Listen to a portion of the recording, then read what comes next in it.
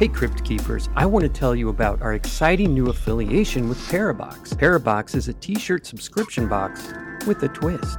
Each month you will receive a new paranormal soft style tee and info card about that month's theme. The shirt and card will contain clues to finding a hidden password for use on their website. You'll also find clues to next month's theme. Correct entries get entered in a raffle for free gear. The shirts are unique.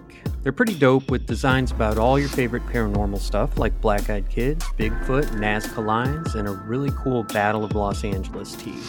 That's one I'm hoping I will get here sometime soon. The designs are silk screened onto a soft style tee that's super comfortable. From the moment you open your Parabox, you'll be so engrossed by the t-shirt, you'll forget there's a puzzle built into it. That's right, each shirt contains a secret password. It can be in the form of codes, ciphers, riddles, numbers, images, or other hidden gems. Have fun exploring the design and putting the pieces together to figure out where to go next. Get your exclusive link in the show notes, and we get a little kickback when you sign up for the box, so you can support the show while getting cool swag with mysteries in the process. There were many with him, and they laughed as you laugh now. But then it came from the shadows, and their laughter was drowned in blood. What came out of the shadows? I cannot say the word. You cannot bargain with it. You cannot reason with it because it is not a human being. It is a demon sent straight from hell. You shut your face, old man! I'll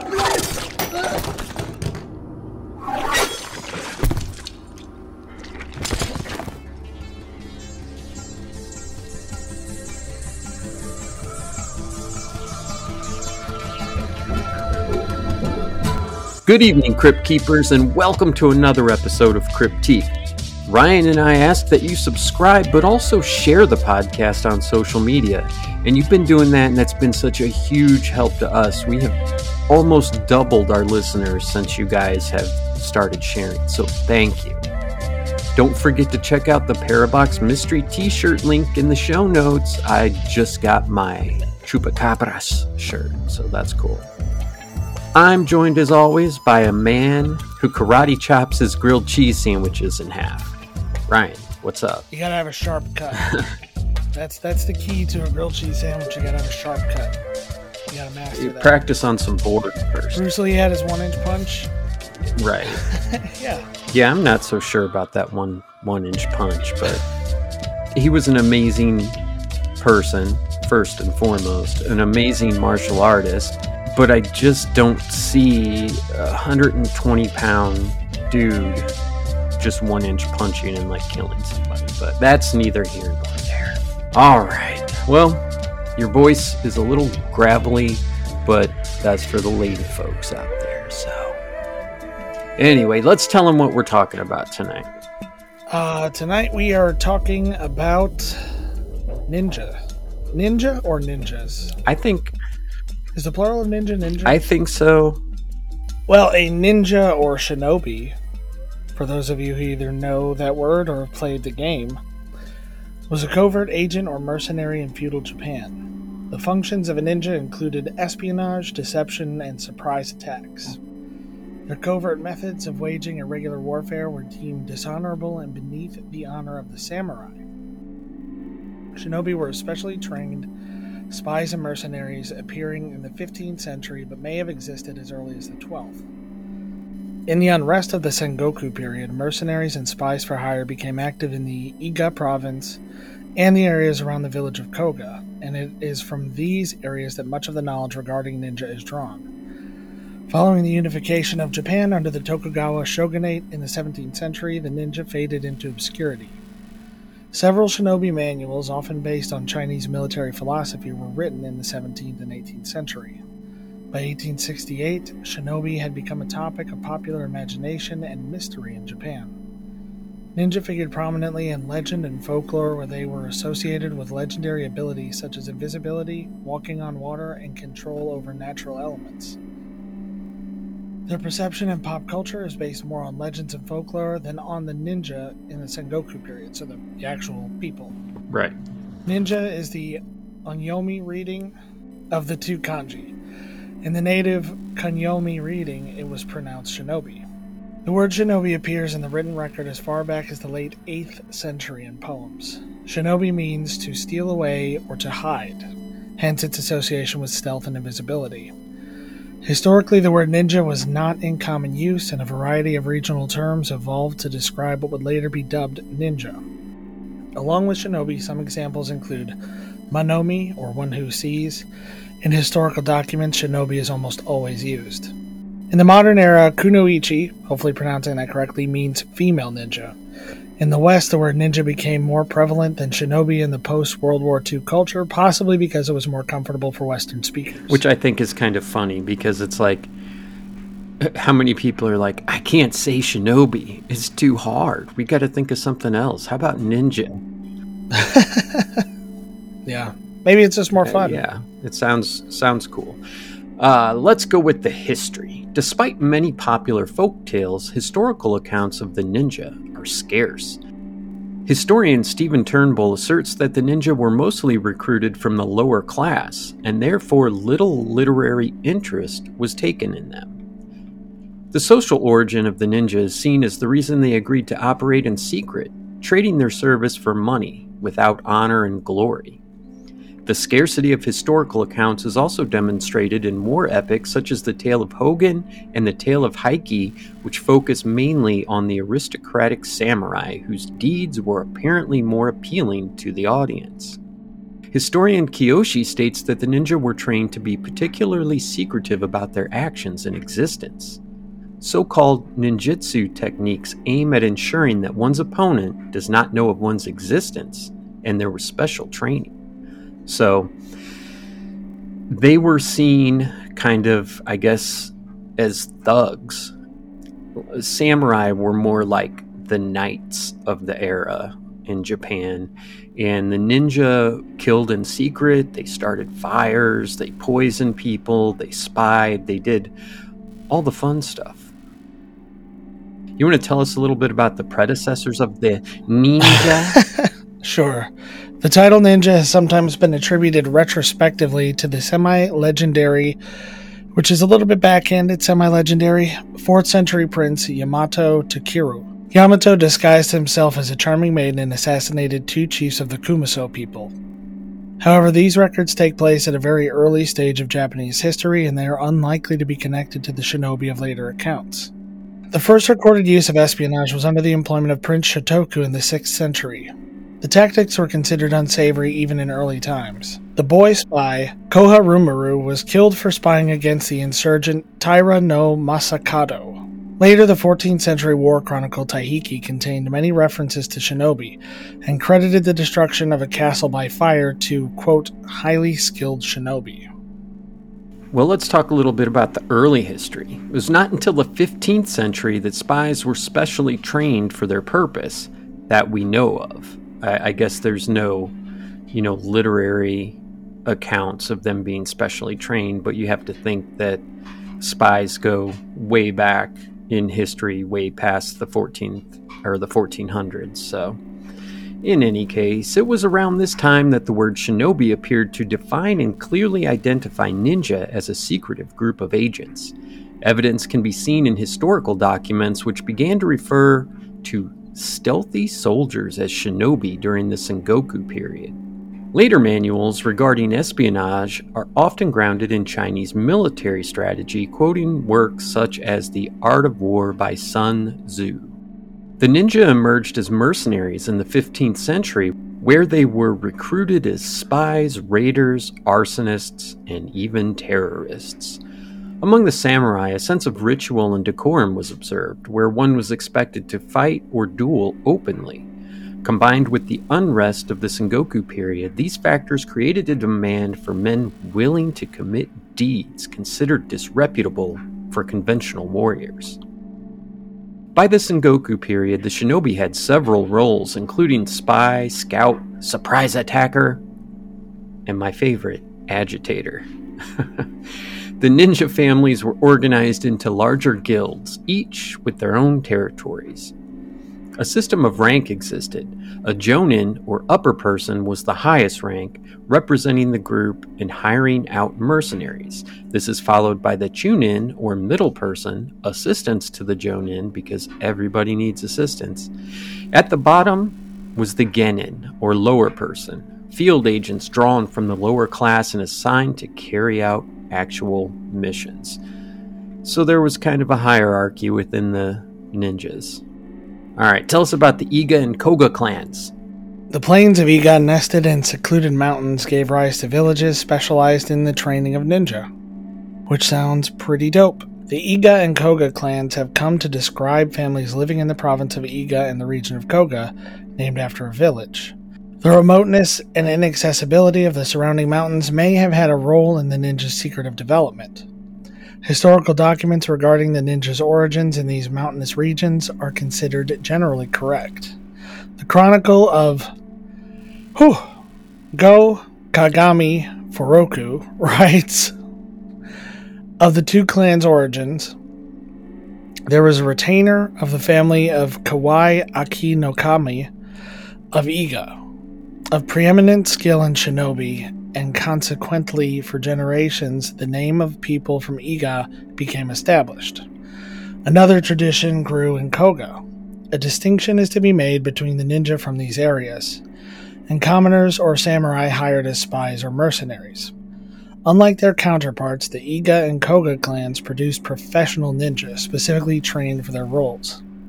These professional ninjas were actively hired by feudal lords between 1485 and 1581, until Oda Nobunaga invaded Iga province and wiped out the organized clans.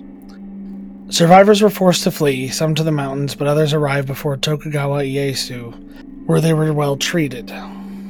Some former Iga clan members, including Hattori, would later serve as bodyguards. Following the Battle of Okehazama in 1560, Tokugawa employed a group of 80 Koga ninja led by Tomo. They were asked to raid an outpost of the Imagawa clan. It was written that Koga ninja infiltrated the castle, set fire to its towers, and killed the castellan along with 200 of the garrison.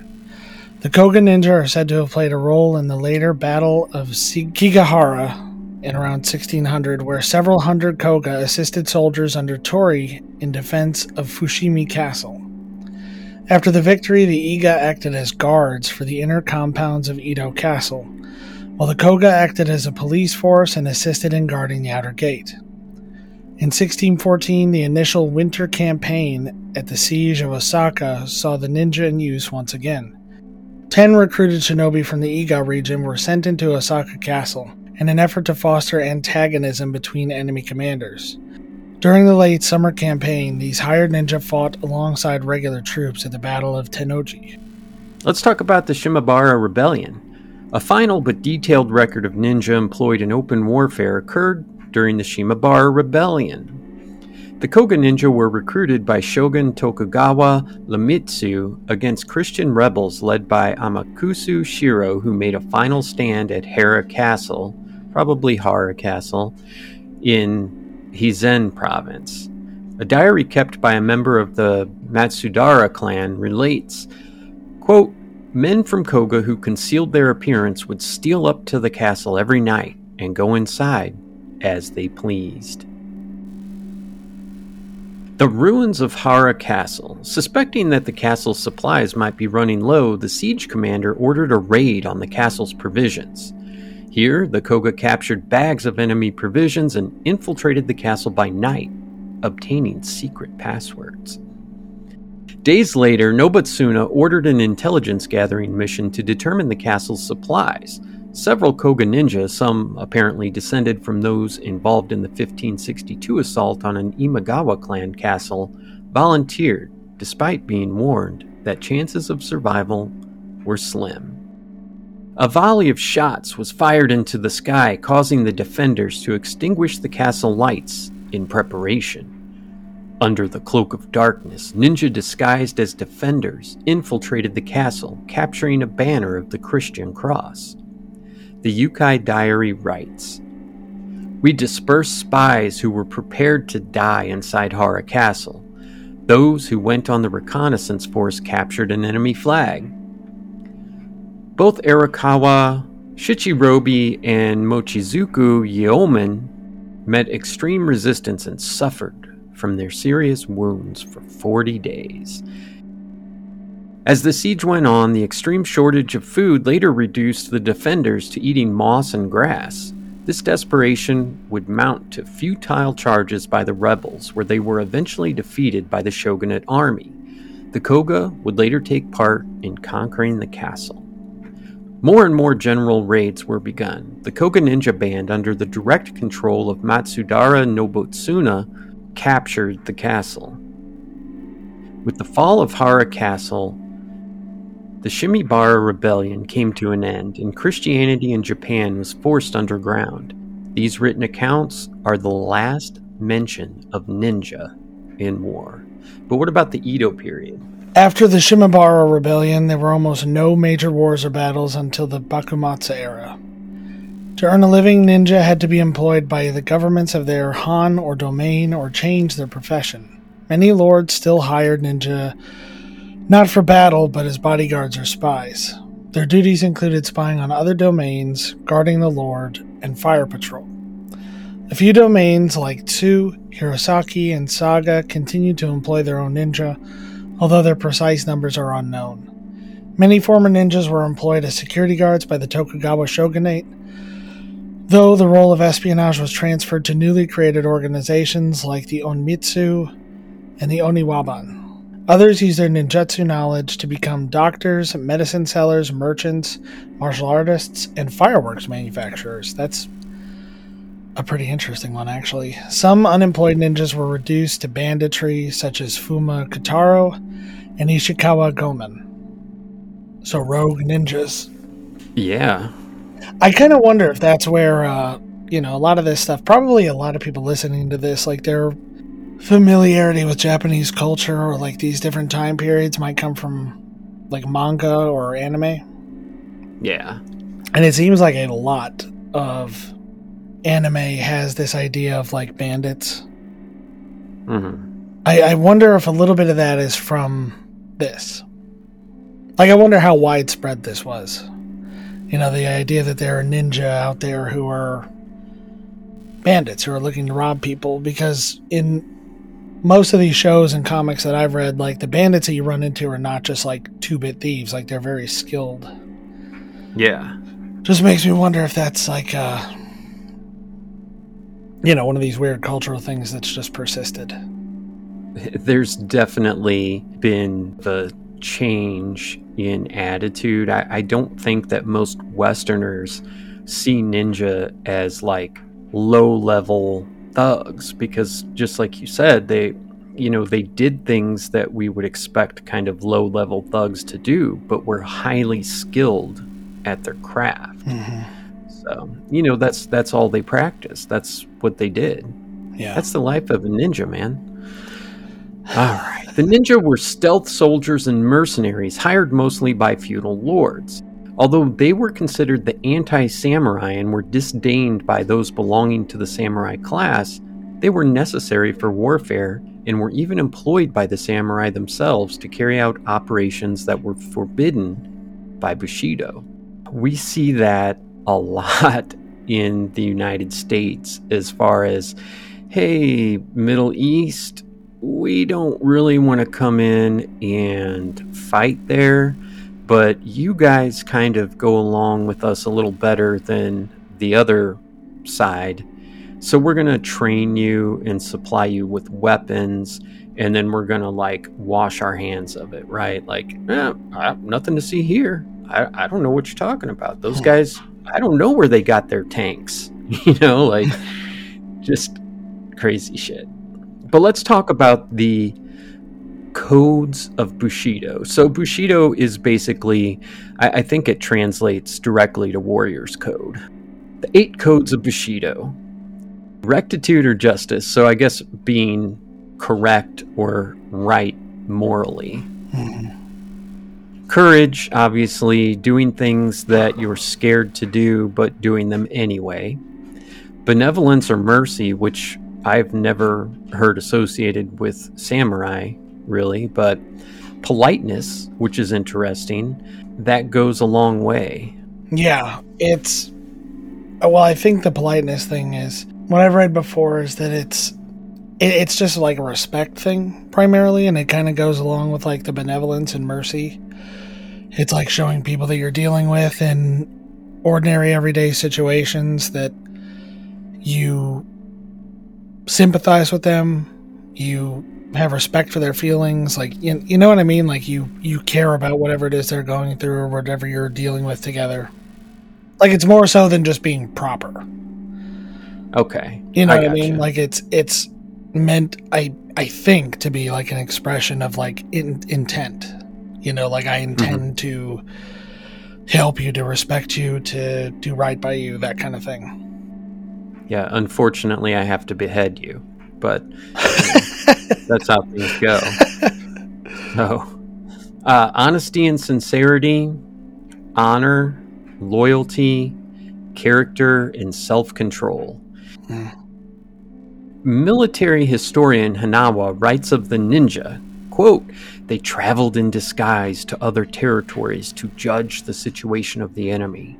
They would deceive their way into the midst of the enemy to discover gaps and enter enemy castles to set them on fire, and carried out assassinations, arriving in secret." So that's kind of a weird little paragraph, I guess, but you have to keep in mind that it has to be translated. So yeah. So let's talk about some of the things they did. Why don't you start us off with espionage? Yeah, so espionage was the chief role of the ninja. With aid from disguises, the ninja gathered information on enemy terrain and building specifications, as well as obtaining passwords and communiques. They observed hidden things and were taken as being friends. Later in history, the Koga ninja would become regarded as agents of the Tokugawa Bakufu, at a time when the Bakufu used the ninja in an intelligence network to monitor regional lords as well as the imperial court. And I do want to say, I don't know if you have this in the notes anywhere, but something that I've heard before that I kind of buy about the typical outfits we think of ninja wearing is, so like we talked before that one of the original stories that might have been, you know, kind of the origins of the ninja was the guy dressing up as a maiden. And most of the accounts that I've read, that's what it is. You know, they're disguised as other people. They're not dressed in like the black bodysuit with the mask and all that stuff. I mean, I'm sure they did that stuff. We will talk about that. Okay, so maybe I should just let it go and we'll talk about it later. Well, no, I mean, you're right. I guess if you are in battle, like boom, it's on, right? Then yeah, wear your black and your face mask and all that, but that ain't going to get you into a castle, man. Yeah, generally they dressed as things that would, you know, get you into places and get people to trust you. If someone shows up on your doorstep and they're wearing an Amazon delivery outfit, you're going to be like, hey, yeah, all right, thanks, blah, blah, blah, blah, blah. But if somebody shows up at your doorstep and they're wearing all black with a mask, you're going to be like, probably I'd shoot through the fucking door. Yeah, but apparently that's where that came from, because it became such a common thing that ninja would be represented that way, because they were blending into that one specific circumstance. Yeah. Now, exactly. I don't know how true that is, but it's something I've read in the past that could be true. Okay, so this is twofold. You see ghost hunters wearing all black, right? Mm-hmm. Well, part of it is to look cool. I mean, that's just, you know, part of it.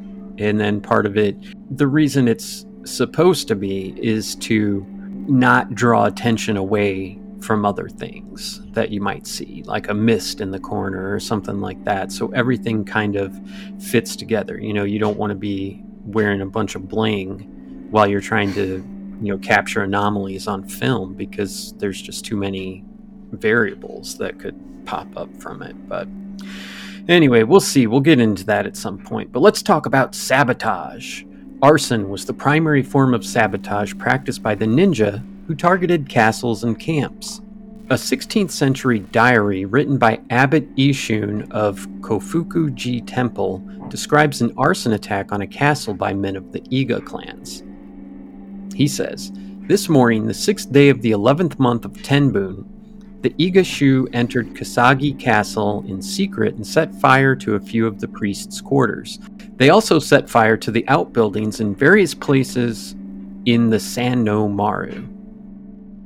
So they captured the inner and outer walls. In 1558, Yoshikata employed a team of ninja to set fire to Sayamama Castle."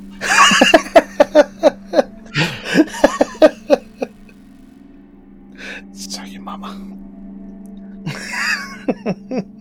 A Chunin captain led a force of 48 ninja into the castle by means of deception. In a technique dubbed the Ghost Technique, his men stole a lantern bearing the enemy's family crest and proceeded to make replicas with the same crest. Smart.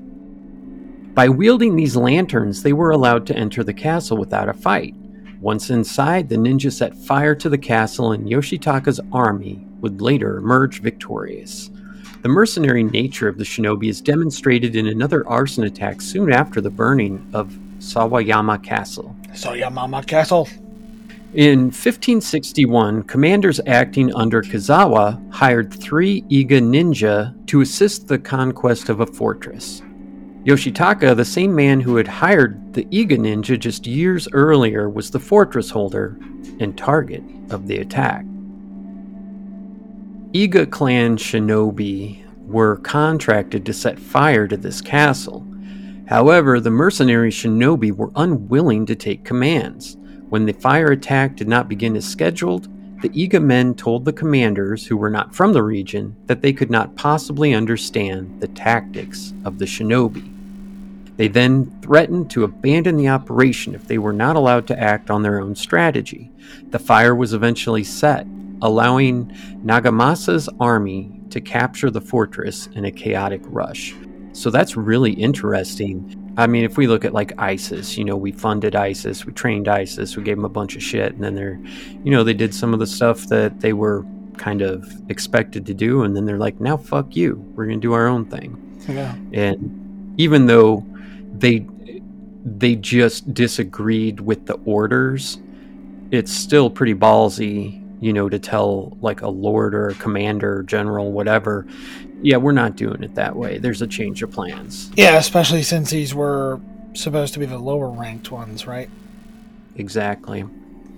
I don't know. It's also kind of a sign of a good commander in certain circumstances to be willing to take pushback. Yeah.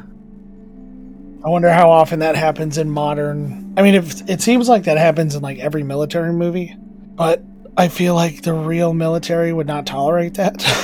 I think like almost every military movie from the last 30 years would end in like at least a dishonorable discharge. Or prison time. Yeah. You can't just openly defy an order from a superior if it doesn't... I mean, obviously, like, your drill sergeant can't be like, kill Private Joker, and you got to do it. I like that reference, though. That's good. Private Joker, I admire your honesty. Hell, I like you. You can come over to my house and... So, we will talk about assassinations after a quick break.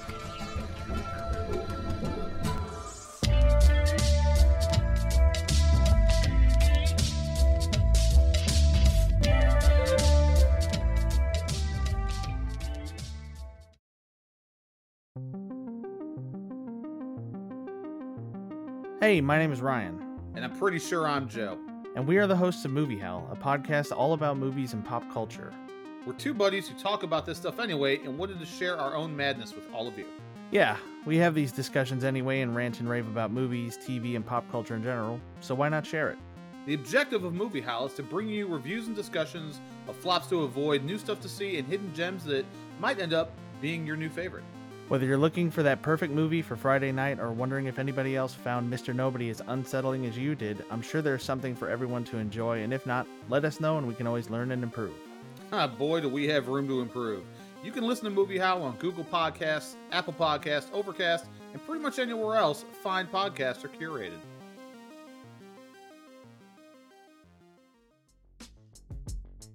Hey Crypt Keepers, I want to tell you about our affiliation with Parabox. Parabox is a t-shirt subscription box with a twist.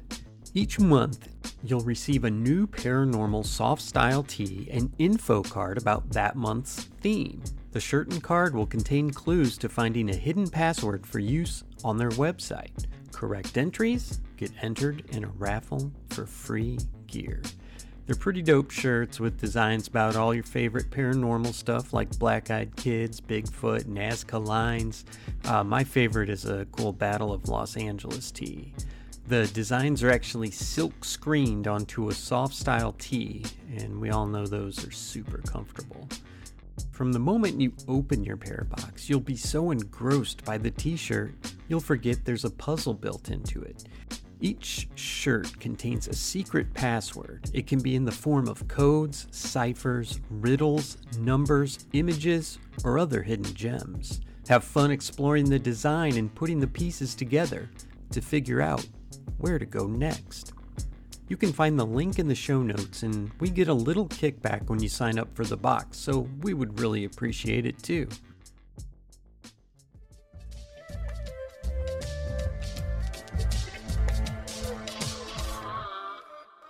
Welcome back, Crypt Keepers. You want to tell us about the assassinations? It's a lot of ass in one word. Assassination. The best-known cases of assassination attempts involve famous historical figures. Deaths of famous persons have sometimes been attributed to assassination by ninja, but the secretive natures of these scenarios have made them difficult to prove. Assassins were often identified as ninja later, but there is no evidence to prove whether some were specifically trained for the task or simply a hired thug.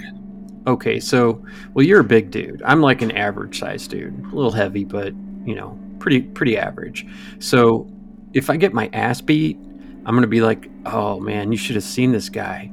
He blocked out the sun. He was like 6'5" and 300 pounds. And that could be the same thing going on here. Like some drug addict from an opium den or something could have stabbed somebody. And then, later on, they're like, oh no, that was a powerful warlord or whatever. It was definitely a trained assassin that did it. Yeah, you're right.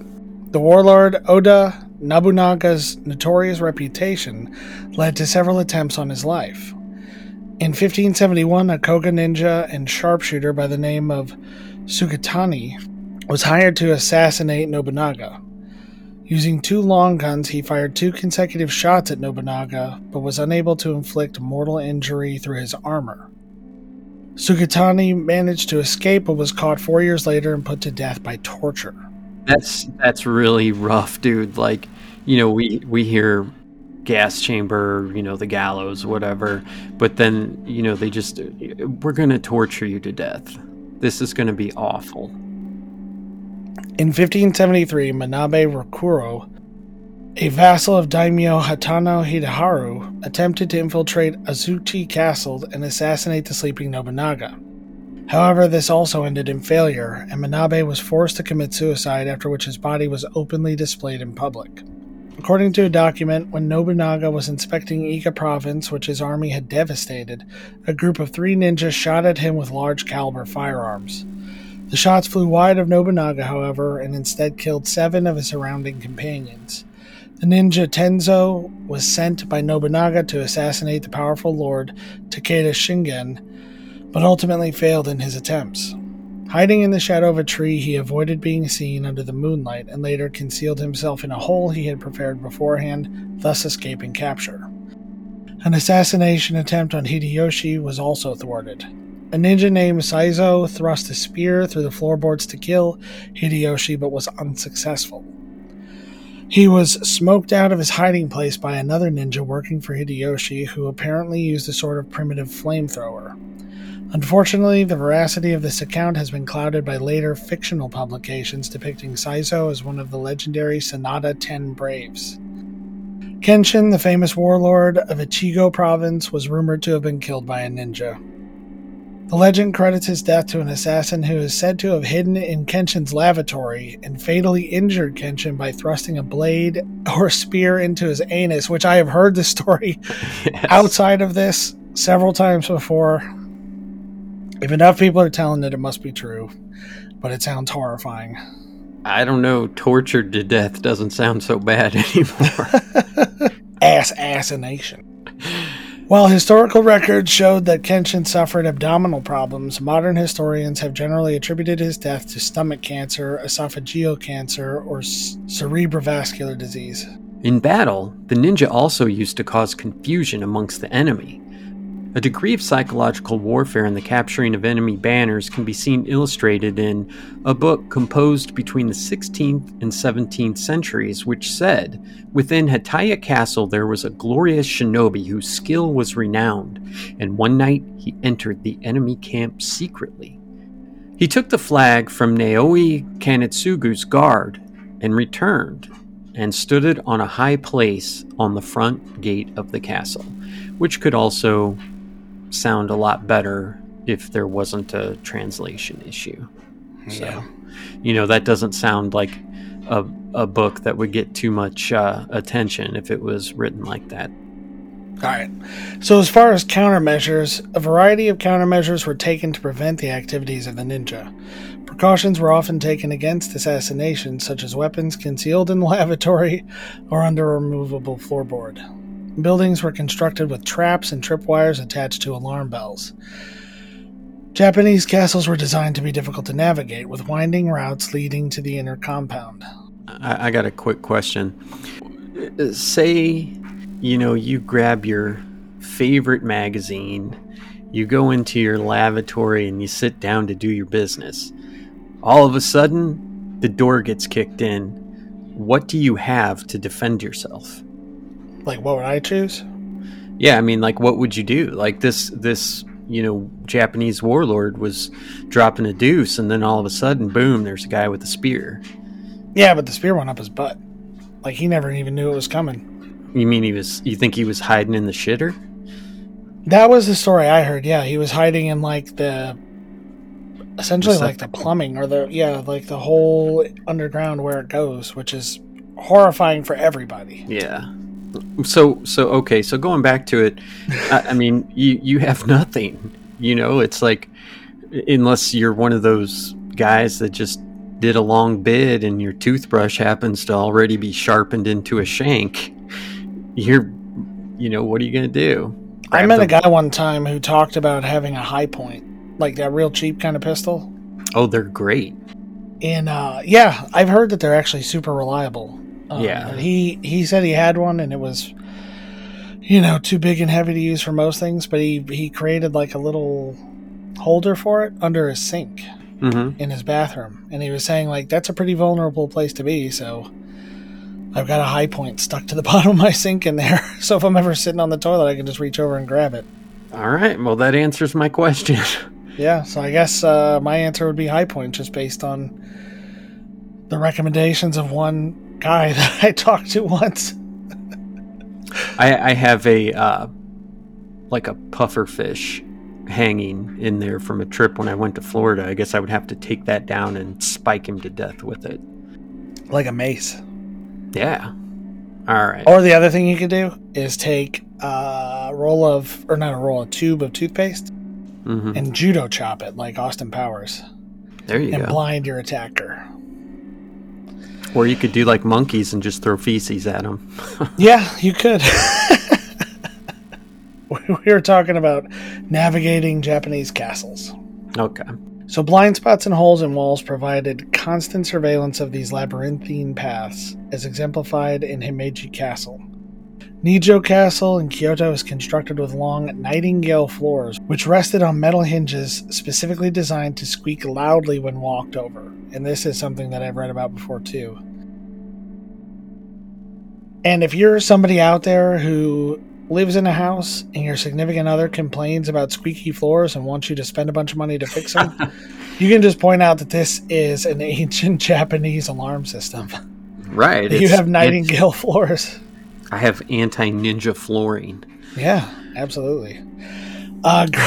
Grounds covered with gravel also provided early notice of unwanted intruders, and segregated buildings allowed fires to be better contained. So do we want to get into training now? Alright, let's talk about the training. The skills required of the ninja have come to be known in modern times as ninjutsu, but it is unlikely they were previously named under a single discipline, but rather distributed among a variety of espionage and survival skills. Some view ninjutsu as evidence that ninja were not simple mercenaries because texts contained not only information on combat training, but also information about daily needs, which even included mining techniques. The guidance provided for daily work also included elements that enable the ninja to understand the martial qualities of even the most menial task. Just think painting the fence and wax on, wax off. These factors show how the ninjutsu established among the ninja class the fundamental principle of adaptation. The first specialized training began in the mid-15th century when certain samurai families started to focus on covert warfare, including espionage and assassination. Like the samurai, ninja were born into the profession, where traditions were kept in and passed down through the family. According to Turnbull, who we referenced earlier, the ninja were trained from childhood, as was also common in samurai families. Outside the expected martial art disciplines, a youth studied survival and scouting techniques as well as information regarding poisons and explosives. Physical training was also important, which involved long-distance runs, climbing, stealth methods of walking and swimming. A certain degree of knowledge regarding common professions was also required if one was expected to take their form in disguise. Some evidence of medical training can be derived from one account, where an Iga ninja provided first aid to Lee Noamasa, who was injured by gunfire in the Battle of Sekigahara. Here, the ninja reportedly gave Noamasa a black medicine, meant to stop bleeding. With the fall of the Iga and Koga clans, daimyos could no longer recruit professional ninja and were forced to train their own shinobi. The shinobi was considered a real profession, as demonstrated in the Bakufu 1649 law on military service, which declared that only lords with an income of over 10,000 koku were allowed to retain shinobi. In the 2 centuries that followed, several ninjutsu manuals were written by descendants of Hattori Hanzo, as well as members of the Fujibayashi clan, an offshoot of the Hattori. Modern schools that claim to train ninjutsu arose from the 1970s, including that of Masaki Hatsumi, Stephen K. Hayes, and Junichi Kawakami. And you may, if you're a little older, if you're a child of the 80s, you may recognize Masaki Hatsumi was in a bunch of ninja movies, all terrible. And Stephen K. Hayes had Ninja Magazine, where he talked about all these ninja skills that he could train. But the lineage and authenticity of these schools are a matter of controversy, to say the least. As far as tactics go, the ninja didn't always work alone. Teamwork techniques exist. For example, in order to scale a wall, a group of ninja may carry each other on their backs or provide a human platform to assist an individual in reaching greater heights. The Mikawa Go Fudoki gives an account where a coordinated team of attackers used passwords to communicate. The account also gives a case of deception, where the attackers dressed in the same clothes as the defenders, causing a lot of confusion. When a retreat was needed during the siege of Osaka, ninja were commanded to fire upon friendly troops from behind, causing the troops to charge backwards in order to attack a perceived enemy. This tactic was used again later as a method of crowd dispersal. Most ninjutsu techniques recorded in scrolls and manuals revolve around ways to avoid detection and methods of escape. These techniques were loosely grouped under corresponding natural elements. Some examples: Hitsuki, the practice of distracting guards by starting a fire away from the ninja's planned point of entry, falls under fire techniques. Tanuki Gakuri, the practice of climbing a tree and camouflaging oneself within the foliage, falls under wood techniques. Ukigusa Gakuri, the practice of throwing duckweed over water in order to conceal underwater movement, falls under water techniques. Azura Gakuri, the practice of curling into a ball and remaining motionless in order to appear like a stone, falls under earth techniques. You may have an image in mind of a ninja dressed in black, just the eyes showing, but they really used disguises more than an outfit like that. The use of disguises is common and well documented. Disguises came in the form of priests, entertainers, fortune tellers, merchants, ronin, and monks. In early writing states, shinobi monomi were people used in secret ways, and their duties were to go into the mountains and disguise themselves as firewood gatherers to discover and acquire the news about an enemy's territory. They were particularly expert at traveling in disguise. A mountain aesthetic attire helped with travel, as they were common and could travel freely between political boundaries. The loose robes of Buddhist priests also allowed concealed weapons, such as the tanto, which, if you're not familiar with, is kind of a square-end blade made for piercing armor. Minstrel outfits could have allowed the ninja to spy in enemy buildings without rousing suspicion. Disguises such as a mendicant monk known for playing the guitar were also effective, as the large basket hats traditionally worn by them concealed the head completely. What kind of equipment did they work with? Ninja utilized a large variety of tools and weaponry, some of which were commonly known but others were more specialized. Most were tools used in the infiltration of castles. A wide range of specialized equipment is described and illustrated in the 17th century Bensen Shukai, including climbing equipment, extending spears, rocket-propelled arrows, and small collapsible boats.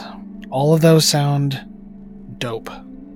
I would buy all of that stuff right now.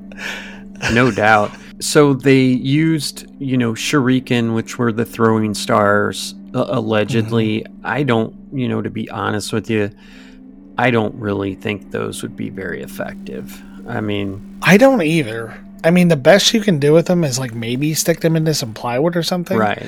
But they only go in by a few millimeters. I know if you hit flesh, it's different than hitting wood, but it's not like a sword or like a blade that you hold in your hand, or even a throwing knife. Right, or like a saw blade. They're depicted sometimes as chopping people's hands off and stuff like that. And I think it would be definitely a deterrent. You're not going to charge somebody probably that has 100 things to throw at you. But especially considering that people often wore chainmail under their garb, I don't think it would be particularly effective. One thing that I really thought would be effective, they're called caltrops. Have you ever heard of that? Yeah, I know what you're talking about. Yeah, so they're basically like sharpened jacks, if you can think of that. And when people were chasing them, they would just throw them down on the trail behind them, and, they would go through what at the time people were probably wearing were some sort of, sandals. Some of these caltrops, maybe 2 inches tall, would go pretty deep, and they're not going to kill them, but they're going to definitely slow them down. So, right.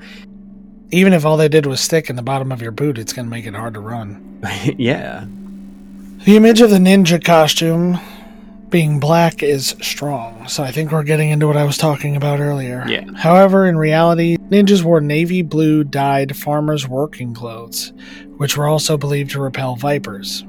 While the image of the ninja clad in black garb is prevalent in popular media, there is no written evidence for such attire. Instead, it was much more common for the ninja to be disguised as civilians. The popular notion of black clothing is likely rooted in artistic convention. Early drawings of ninjas showed them dressed in black in order to portray a sense of invisibility. This convention was an idea borrowed from the puppet handlers of Bunraku Theater, who dressed in total black to simulate props moving independently of their controls. Despite the lack of hard evidence, it has been put forward that black robes, perhaps slightly tainted with red to hide bloodstains, was indeed the sensible garment of choice for infiltration. Clothing used was like that of the samurai, but loose garments, such as leggings, were tucked into trousers or secured with belts. The tenugui, a piece of cloth also used in martial arts, has many functions. It could be used to cover the face, form a belt, or assist in climbing. The history of armor specifically made for ninja cannot be ascertained. While pieces of light armor purportedly worn by ninja exist and date to the right time, there is no hard evidence of their use in ninja operations. Depictions of famous persons later deemed ninja often show them in samurai armor. There were lightweight, concealable types of armor made with chain armor and small armor plates that could have been worn by ninja, including jackets made with armor hidden between layers of cloth. Shinin arm guards, along with metal reinforced hoods, are also speculated to make up the ninja's armor. So that's pretty cool. Yeah, that is cool. What about tools? Tools used for infiltration and espionage are some of the most abundant artifacts related to the ninja. Ropes and grappling hooks were common and were tied to the belt. A collapsible ladder is illustrated in the Bansenshikai, featuring spikes at both ends to anchor the ladder. Spiked or hood climbing gear worn on the hands and feet also doubled as weapons. We see in Wolverine these long blades that, pop out of his fists, but that was actually a weapon that was supposed to be used by the ninja. Obviously, it didn't come out of their skin, but it was just a handheld thing. They also had, I believe they were called shoku and ashika, which were spikes that they wore on their palms of their hands and the soles of their feet, and that was a climbing tool and an effective weapon. I mean, it's nice to have metal spikes on your hand if you're going to be in a fist fight with somebody. The kunai was a heavy pointed tool, possibly derived from the Japanese masonry trowel, which it closely resembles, and that may have been used in the assassination of the guy we talked about in the lavatory. That was truly tension. Yeah, that was truly an assassination. Although it is often portrayed in popular culture as a weapon, the kunai was primarily used for gouging holes in walls. Knives and small saws were also used to create holes in buildings where they served as a foothold or a passage of entry. So they could kind of basically hammer these things into the walls, which I'm assuming were either wood or some sort of, concrete, and basically make their own ladder, similar to what rock climbers do. Yeah. A portable listening device was used to eavesdrop on conversations and detect sounds. So, I'm thinking cup on the wall. I don't know what kind of portable listening device they would have had back then. Tin cans with a string? Yep. Throw it up over the wall and you can hear everything. They just got one of those annoying birds that repeat stuff. Yes. To go over there and sit for a while and then come back and just repeat shit back. That would be awesome. That would be really cool if somebody used a parrot to spy. Yeah. I did hear a story about a drug dealer, I believe it was in Brazil, that had a parrot that just sat on his open window in his apartment building and would yell every time he saw police. So that was kind of cool. I digress. The Mizugumo was a set of wooden shoes supposedly allowing the ninja to walk on water. They were meant to work by distributing the wearer's weight over the shoe's wide-bottom surface. The word Mizugumo is derived from the native name for the Japanese water spider. But they showed these on Mythbusters, and it was actually quite hilarious. It would take someone a lifetime of doing this every day to be able to... I mean, picture your feet have these 2 foot by 3 foot wooden skis or made out of reeds or whatever they were made out of, and trying to walk across water with that. I mean, it would be much easier just to swim. I mean, it's not like they had iPhones they needed to worry about. I mean, even if you could get your balance, it'd be so... How would you get traction? Right. The best you would do is, just toddle back and forth and not really move much. Yeah, and if there was any kind of current, you would be drug away. It'd take you 20 minutes to cross a 15-foot stream, and then you'd be swept. It was made up, basically. I think that the ninja may have started some of these rumors about themselves. Hey, I heard the ninjas can walk on water. Hey, I heard ninjas are all handsome dudes, right? So, the ukidari, a similar footwear for walking on water, also existed in the form of a flat round bucket, but was probably quite unstable. Inflatable skins and breathing tubes allowed the ninja to stay underwater for longer periods of time, which, has been kind of outlined through history that, people would use, like intestines and stuff like that to store water or store air. Yeah. Despite the large array of tools available to the ninja, the Bansen Shukai warns one not to be overburdened with equipment, stating, "A successful ninja is one who uses but one tool for multiple tasks." We'll talk about ninja weaponry after a quick break.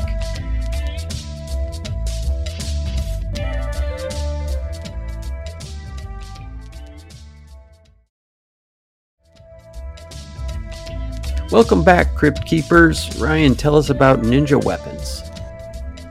Although shorter swords and daggers were used, the katana was probably the ninja's weapon of choice, and was sometimes carried on the back.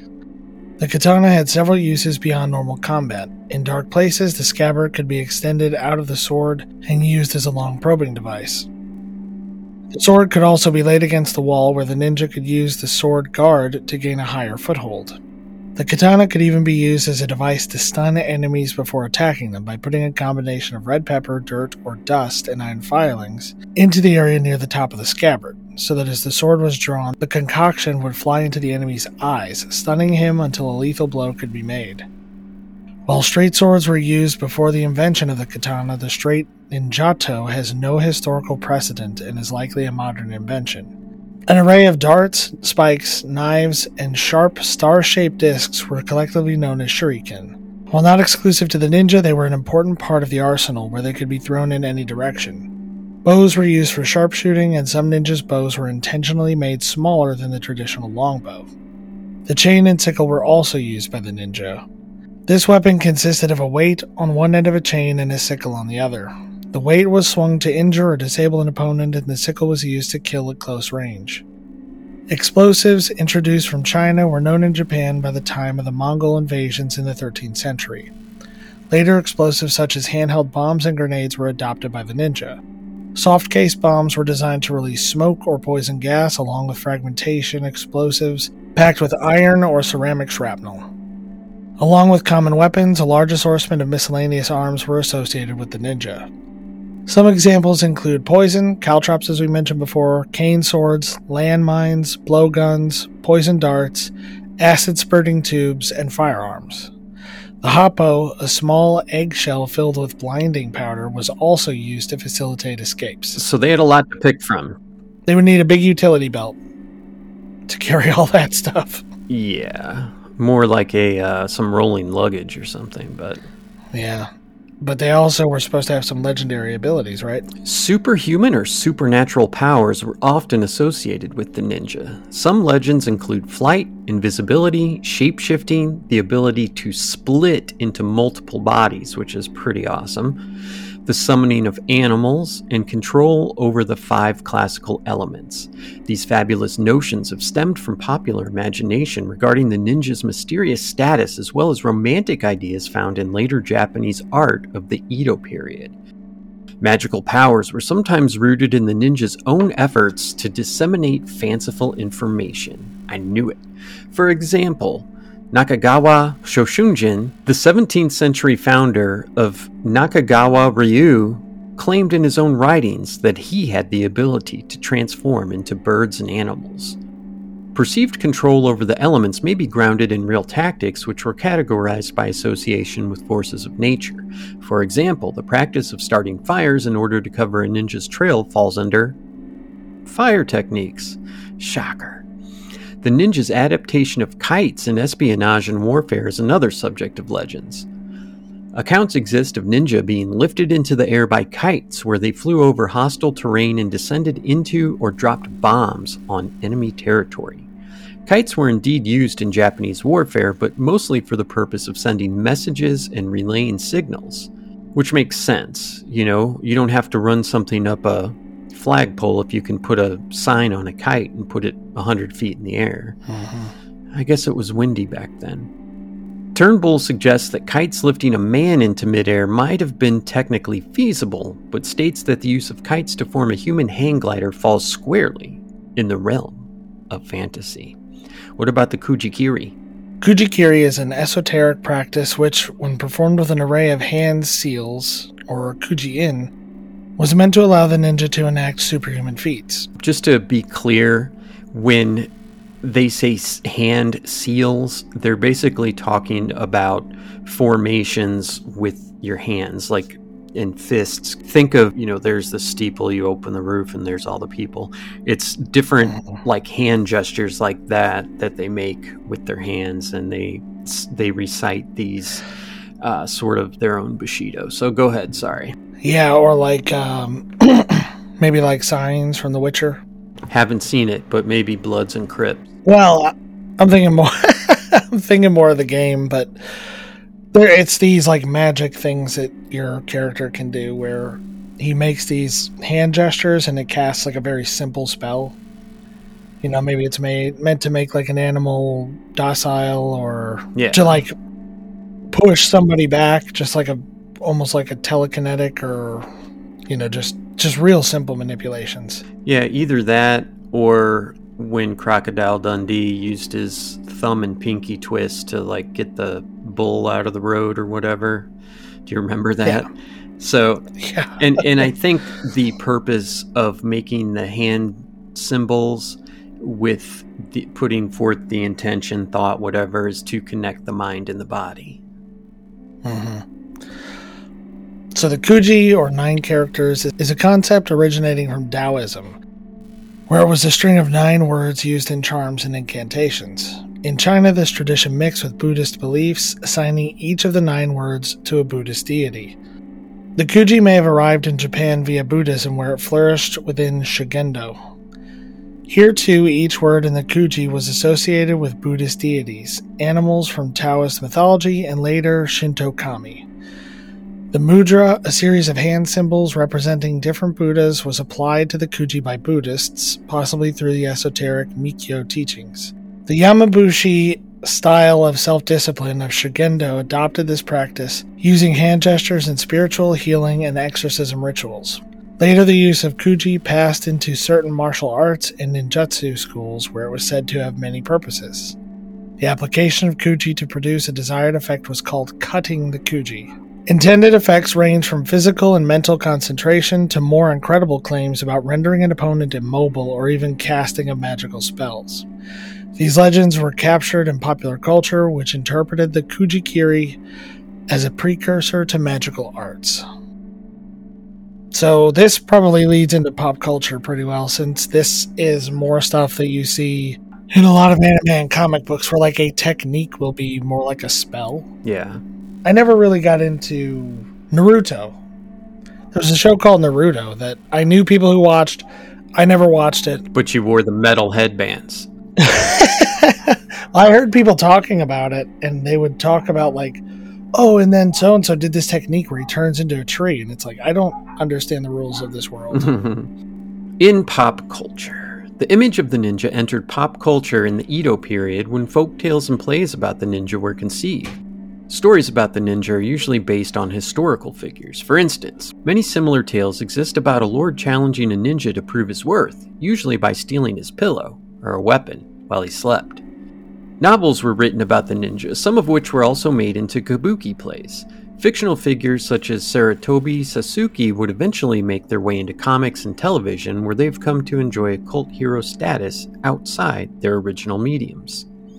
Ninja appear in many forms of Japanese and Western pop media, including books, television, animation, movies, video games, anime, manga, and American comic books like the Teenage Mutant Ninja Turtles.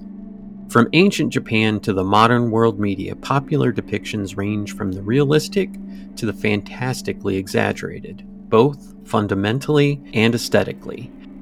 So we talked about crappy early ninja movies. Ninja Assassin looks good. I haven't seen it, but the action is well done. The action scenes. I know that. There's a lot of parkour that ninjas do in movies. We see Jackie Chan do that, and they were thought to be able to run up walls, climb trees, all that sort of stuff. But the Teenage Mutant Ninja Turtles are kind of jokey, right? I mean, obviously it's not real. But the last game that I remember playing was Tenchu Stealth Assassins. Now, I played Ninja Gaiden, however you want to say it. Played Gaiden is how my friend said it. Yeah, I know. I like Gaiden better, though. Played a little Shinobi, but those were basically like, you were watching in third person from the side, from a distance. But Tenchu Stealth Assassins, you didn't have, at least the way I played, you didn't have a first person point of view, but your view was from a few feet behind and a few feet above. And it really, I think, kind of captured what being like a solo ninja would be like. A lot of sneaking around, everything was dark, and it was not as exciting as you might think. It took a lot of time. You had to creep and crawl to get up to a building where no one could see you and stuff like that. But it was a great game. Do you have a favorite ninja video game? Probably Shinobi, but not the NES one. There was one on PS2 that was... I never beat it, I don't think, now that I'm thinking about it. That's funny, because I picture you beating it. Alright, I don't want to know why you're picturing it, but... The main guy's name is Hatsuma, and it's a very fantastical, exaggerated story, like we were talking about. It's either end, so mine is the more fantastical one, where, the sword is alive, basically. That's cool.